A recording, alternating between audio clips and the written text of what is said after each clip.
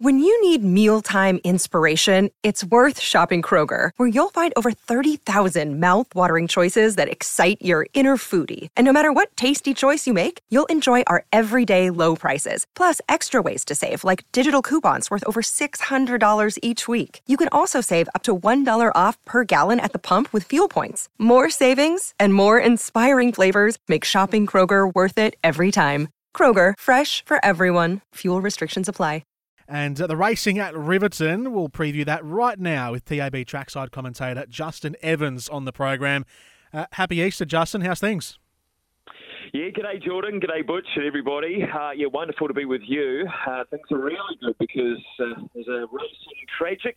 Get to call both Saturday and Easter Monday, of course. Easter in New Zealand means racing in Riverton, the traditional Easter two-day meeting, which they've had for years, and calling there for the last few years. They get along in their droves, get their best glad rags on, and hopefully the weather plays its bit because some wonderful fields, Butch, for the feature, particularly the Cup, a big open race. So some good betting opportunities, and I'm sure the racing's going to be great.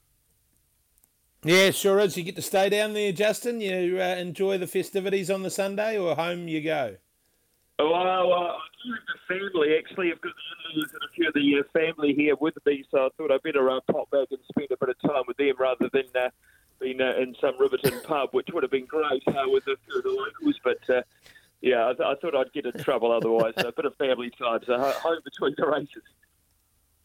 Yeah, we don't need to get in trouble, right? Let's have a look at some of these better races on the card. I thought we'd go to race 2 to start with, and those in the market towards the top of the book, Henry, Huber, Tap and Go, who've both won their last couple, and Zoolander always there or thereabouts.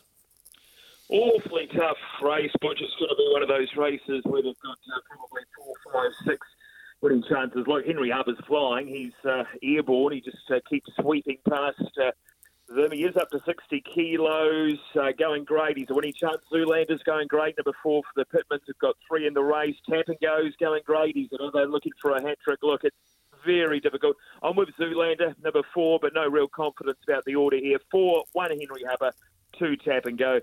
If the track got really wet, currently sitting on a heavy 8, but no rain forecast for the next day or two. Number 5, Zach Blake, yes, Smokey, probably looking for quite a deep track.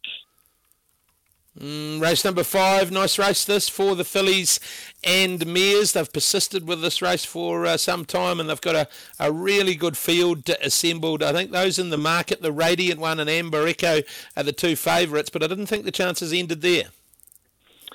No, in fact, I've got another mare on top here, a mare I absolutely love, sister to Legato, Emanon, number 2. Gee, not many have got a heart as big as this girl, I can tell you. She's got plenty of ticker, and she was able to really pull on all that intestinal fortitude last start at Riccarton to really stick the neck out and get them. I think she's well placed here. She won here last year at this meeting, so she's 1 from 1 at Riverton.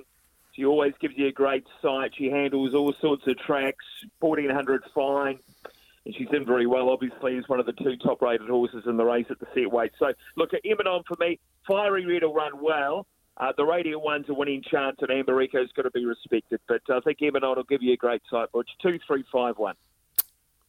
You alluded to it before, race 7, the Carriers Arms Hotel Riverton Cup, the feature, 65,000 up for grabs. Really good field here, right from the top. Exchange, Humbucker, As a Thought, Dunhill, Prince Albion, Up and Comer. I really struggled with this. I thought it was a super field.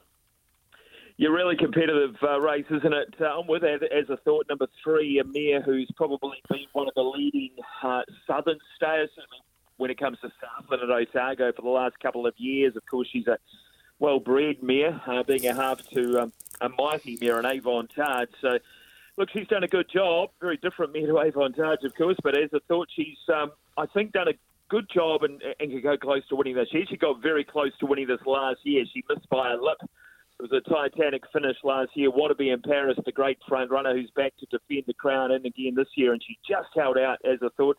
Together, so As I thought, gets a real chance to go one better. She's been in good form. She does have a 0 next to her name, but that was the Wellington Cup. They tested the waters and threw her in the deep end up there. She wasn't too bad. She was only beaten 6 lengths And obviously what was a bit of a slog up there at the 2 miles at Trentham.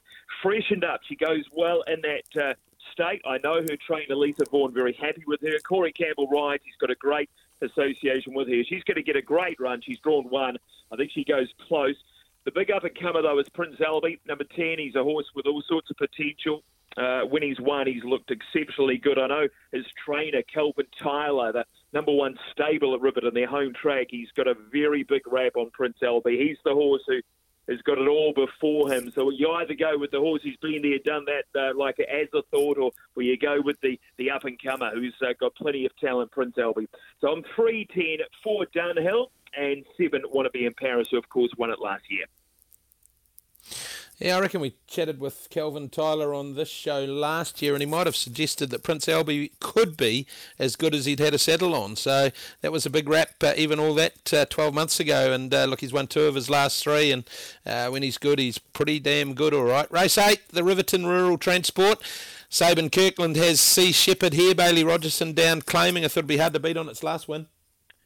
Yeah, well, I liked him last start. She made it the middle of the day when he got home last start, albeit a promotion win, Butch. It was a funny old race, that one, when the winner, and she got tossed out because the jockey didn't weigh in, of all things. And Sea Shepherd, who copped a little bit of a knock at the straight anyway, was just beaten. But anyway, we'll take it. Bet of the day, we've got him out.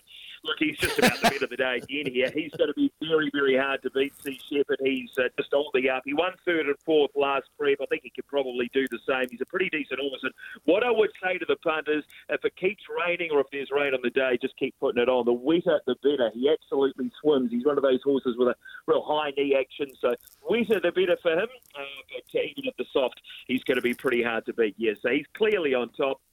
8, 7 and 5 behind him. Yeah, but I thought he was hard to beat as well. The last, always nice to have the winner of the last in the quaddie. Which way'd you go? In a big old field for the commentator to round out the day. Yeah, it's a huge field, isn't it? There's about 500 chances here, Butch. Number 8, the Grey Goose, I think is the one that a few video watchers will be all over the Grey Goose. She's one of those fillies that has caught the eye. She won here on debut at Riverton, and then she was chucked in the deep end, 3 black-type races. Stiff in the Gould Guineas, the Black Booker.